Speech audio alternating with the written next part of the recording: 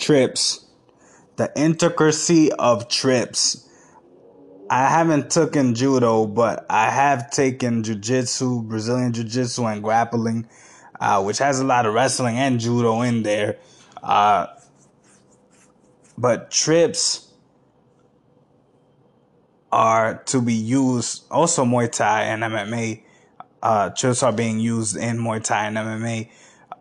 But trips are to be used at all costs. Trips, when you get close to someone, you get close enough to someone, just consider yourself, you can be tripped and they can be tripped. If you can get a hold of a good takedown attempt, they definitely are susceptible to a trip.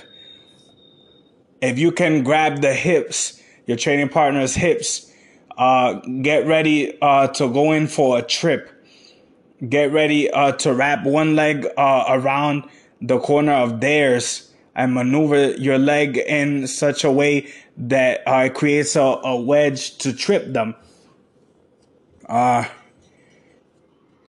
In a clinch, you can throw knees, you can throw elbow, you can throw punches, you can even try to get a kick, but better than a kick is a trip in a clinch.